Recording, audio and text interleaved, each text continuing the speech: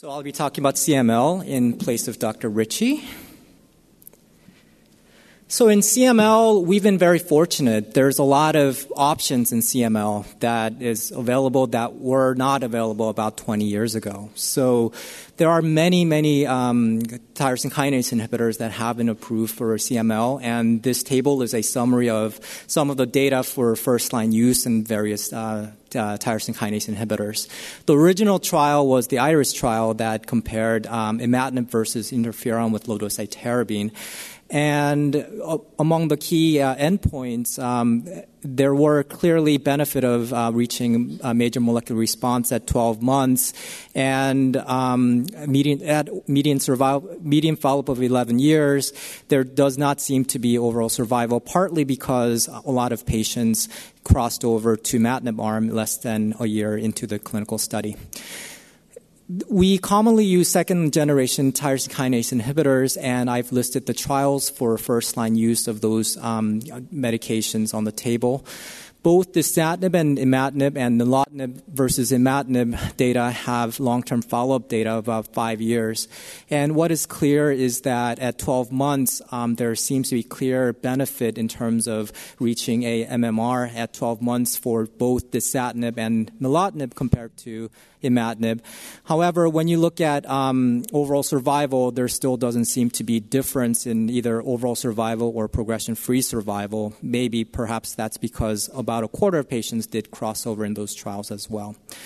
Data with bosutinib is not as established. However, in the frontline trial comparing bosutinib versus imatinib at 12 months, there does seem to be benefit in terms of more patients reaching MMR at 12 months for bosutinib as well. So many second-generation TKIs as well as imatinib are available for use in CML. So how do we choose which tyrosine kinase inhibitor to use first line? In summary, the second-generation TKIs do seem to have higher chance of achieving MMR at 12 months. However, there doesn't seem to be a clear survival benefit in the clinical studies.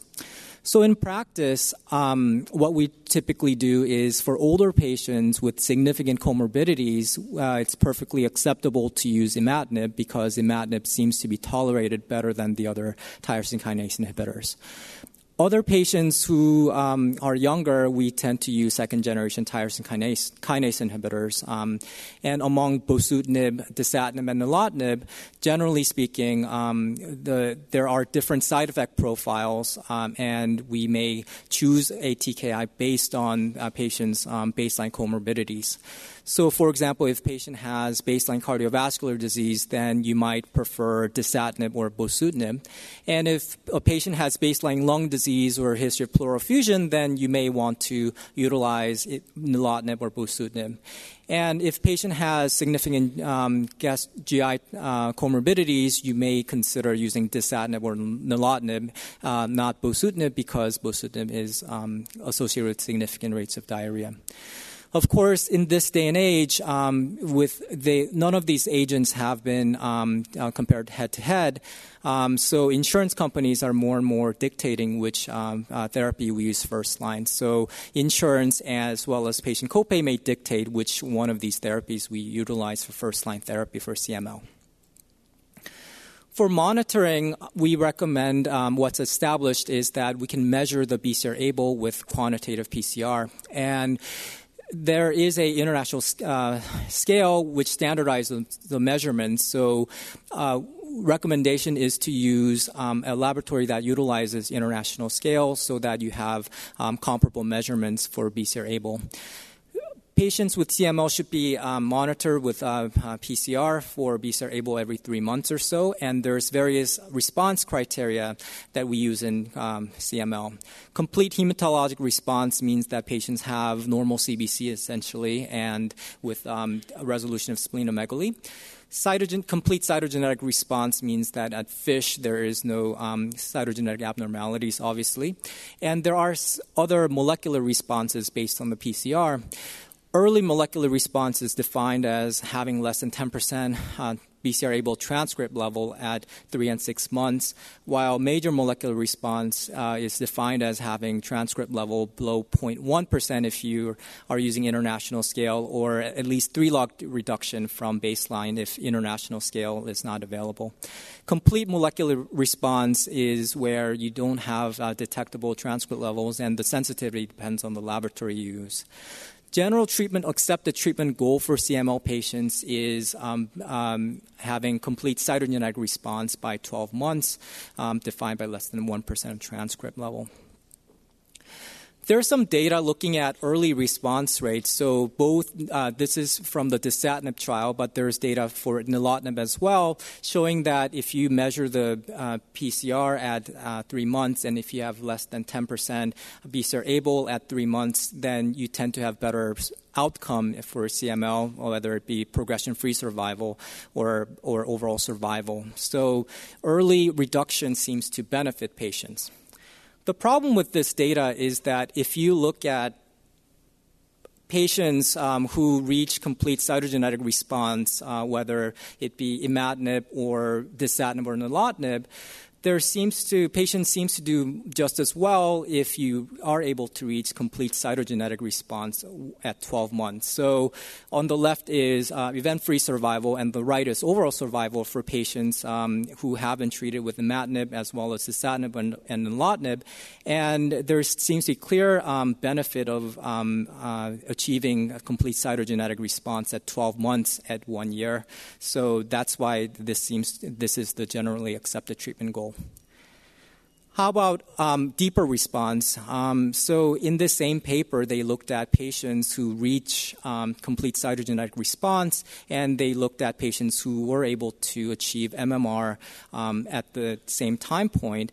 And if you actually look at the patients with complete cytogenetic response and compare against patients who had MMR versus who didn't, the progression-free survival and overall survival doesn't seem to there does not seem to be a difference. So reaching MMR may be helpful because it may predict that you may be more likelihood of deeper molecular response, which may be relevant if you want to stop the TKI. However, in terms of progression-free survival and overall survival, reaching complete cytogenetic response at 12 months seems to be good enough for patients. Also, one thing to note also is that this is from both nilotinib and dasatinib trials. There seems to be a difference in terms of reaching MMR for both groups of patients, about 40% at 1 year. However, if you look at long-term follow-up data for both of these patients who are on both of the drugs, by 5 years, the rates of MMR reach about more than 70%. So even if patients do not reach MMR at 12 months, if you stay on the drug longer, more patients seem to benefit from the tyrosine kinase inhibitors.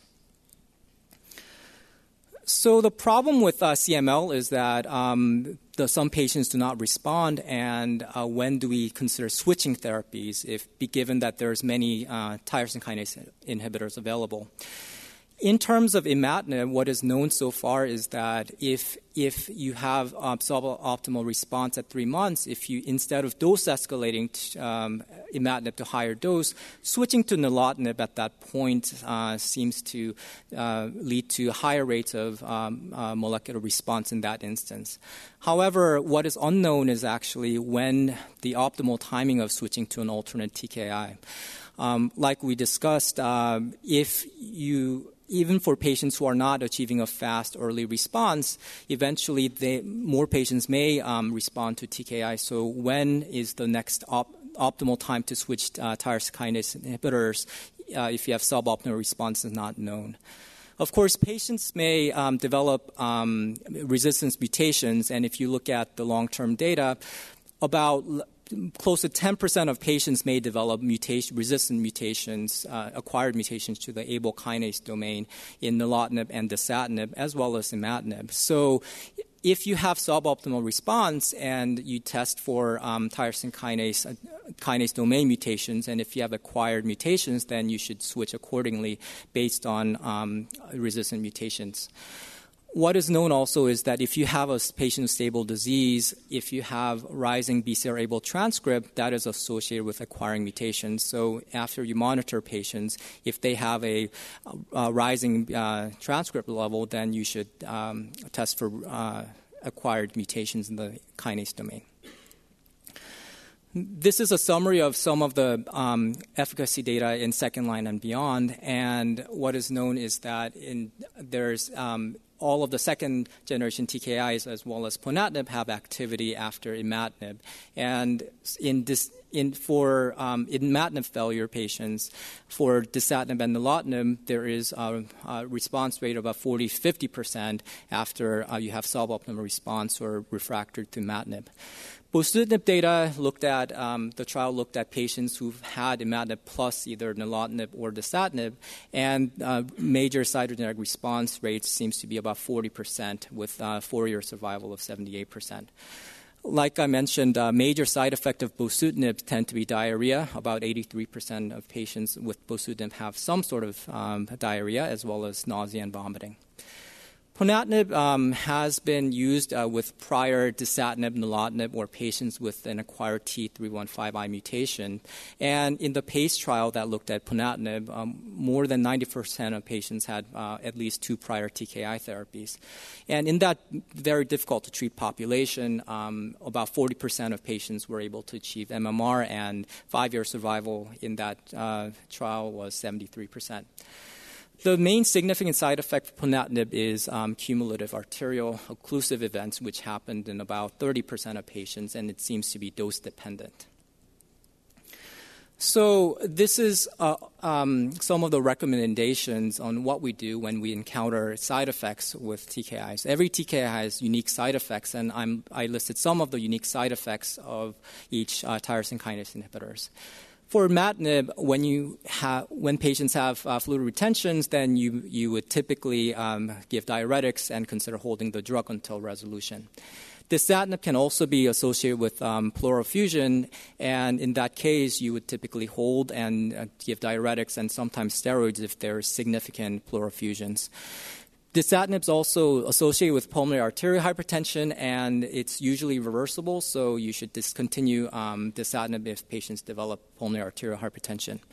The black box warning with nilotinib is QT prolongation, so patients should have a baseline EKG, and also after initiation of nilotinib, patients have routine monitoring of EKG to make sure they do not have a prolonged QTC. Nilotinib has also been associated with cardiovascular events, so patients should be optimized in terms of cardiovascular risk factors. Bosutinib is associated with diarrhea, but most of the diarrhea is mild, so they can be supported with antidiarrheal medicines. However, if patient has grade 3 or higher, defined as more than 7 diarrhea episodes over baseline, then you should hold bosutinib. And ponatinib, like I mentioned, is associated with cardiovascular events, and it seems to be dose-dependent. So for patients on ponatinib, their cardiovascular risk should be optimized, and low-dose aspirin should be considered. So given all this potential side effects, there is an interest in stopping TKIs. And if you have optimal response to the tyrosine kinase inhibitors, there have been many trials looking at stopping tyrosine kinase inhibitors. Typically, all of these trials require a deep molecular response, at least less than 0.01% by transcript level for at least 1 or 2 years. And what is known is that for any one of the TKIs, the treatment-free remission rate seems to be about 40 to 60%, depending on the clinical studies. These are from some of the trials, and if you look at the left, which is from one of the European studies where they stopped TKIs, the recurrence of molecular recurrence typically happens by about 6 months since discontinuation of the TKI. And similar is true for nilotinib as well. So if patients stop TKI, then what is recommended is that in the trials, having a deep molecular response for longer was associated with sustained treatment-free remission. And in the EuroSky study, having a response at least below 0.01% for 3 years was associated with a higher chance of sustaining treatment-free remission. Current recommendation is that patients should have stable molecular response of at least less than 0.01% for at least 2 years, as documented by several PCR measurements before considering going off of the TKI. And once they discontinue TKI, then it is very important that they need monthly monitoring for the first year or so, because most of the recurrences occur within the first 6 months or so. And once there is molecular recurrence, then it is very important to promptly resume TKI and continue measuring molecular monitoring every 4 weeks until MMR is reached again. And for patients who do not achieve MMR, then you should check the ABL kinase domain mutations. One thing that I wanted to briefly touch upon for CML patients is pregnancy. The CML TKIs may cross the placental barrier, and all patients are advised to practice effective contraception when on TKIs. However, contraceptive methods are not perfect, so some patients intentionally or unintentionally become pregnant. If patient becomes pregnant, there's not a lot of data because patients are recommended to be on contraceptive medications. But one case series looking at pregnancy patients, about most patients who are pregnant with CML, even if they had MMR, lose MMR. However, throughout the pregnancy, very few of the patients tend to lose hematologic response. Their transcript levels, even if they had MMR before being pregnant, does rise, and the peak seems to be about 6.8% at 32 weeks. The current standard, in this experience, they used interferon with some control, and there were healthy babies born. However, some of the babies had birth defects, ventricular septal defect, and diaphragmatic hernia. And all of the patients who had MMR 4.0 or better reestablished response after delivery of the baby when they resumed tyrosine kinase inhibitors. So currently what we do in practice is that if patients are pregnant, then we obviously discontinue the tyrosine kinase inhibitors, and various supportive measures have been used, such as interferon, hydroxyurea. If the white blood cell is really high, leukapheresis can be used as temporary control, and aspirin can be used if patients has thrombocytosis. One recent abstract from EHA this year looked at what happens in patients who are pregnant on tyrosine kinase inhibitors, and this is from a collected data from the European Leukemia Net Registry.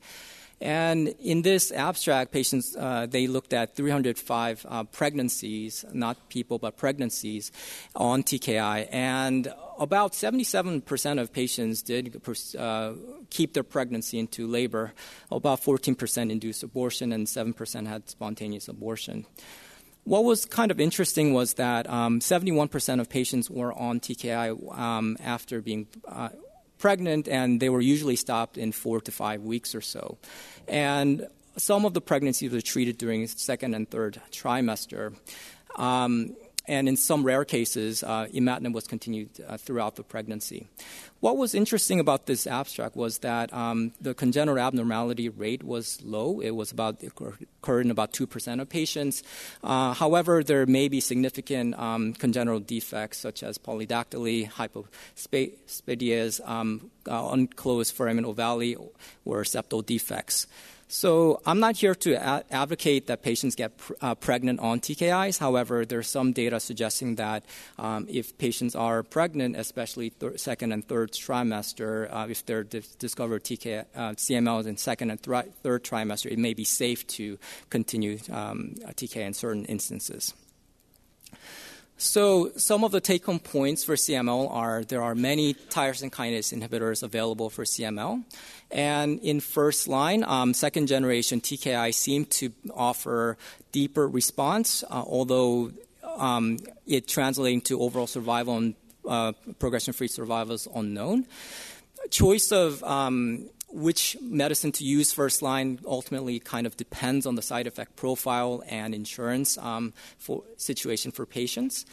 And optimum time for switch to TKI is currently unknown, but you should consider if patients don't reach complete cytogenetic response at 12 months or so. And in patients who have a very deep, sustained molecular response, then you could consider discontinuing TKI. However, that requires monthly monitoring in patients, and that requires a compliant patient. And what to keep in mind is that if patients go off of the tyrosine kinase inhibitor, then most of the molecular relapses occur at 6 months after discontinuing the tyrosine kinase inhibitor. And here are the acknowledgments.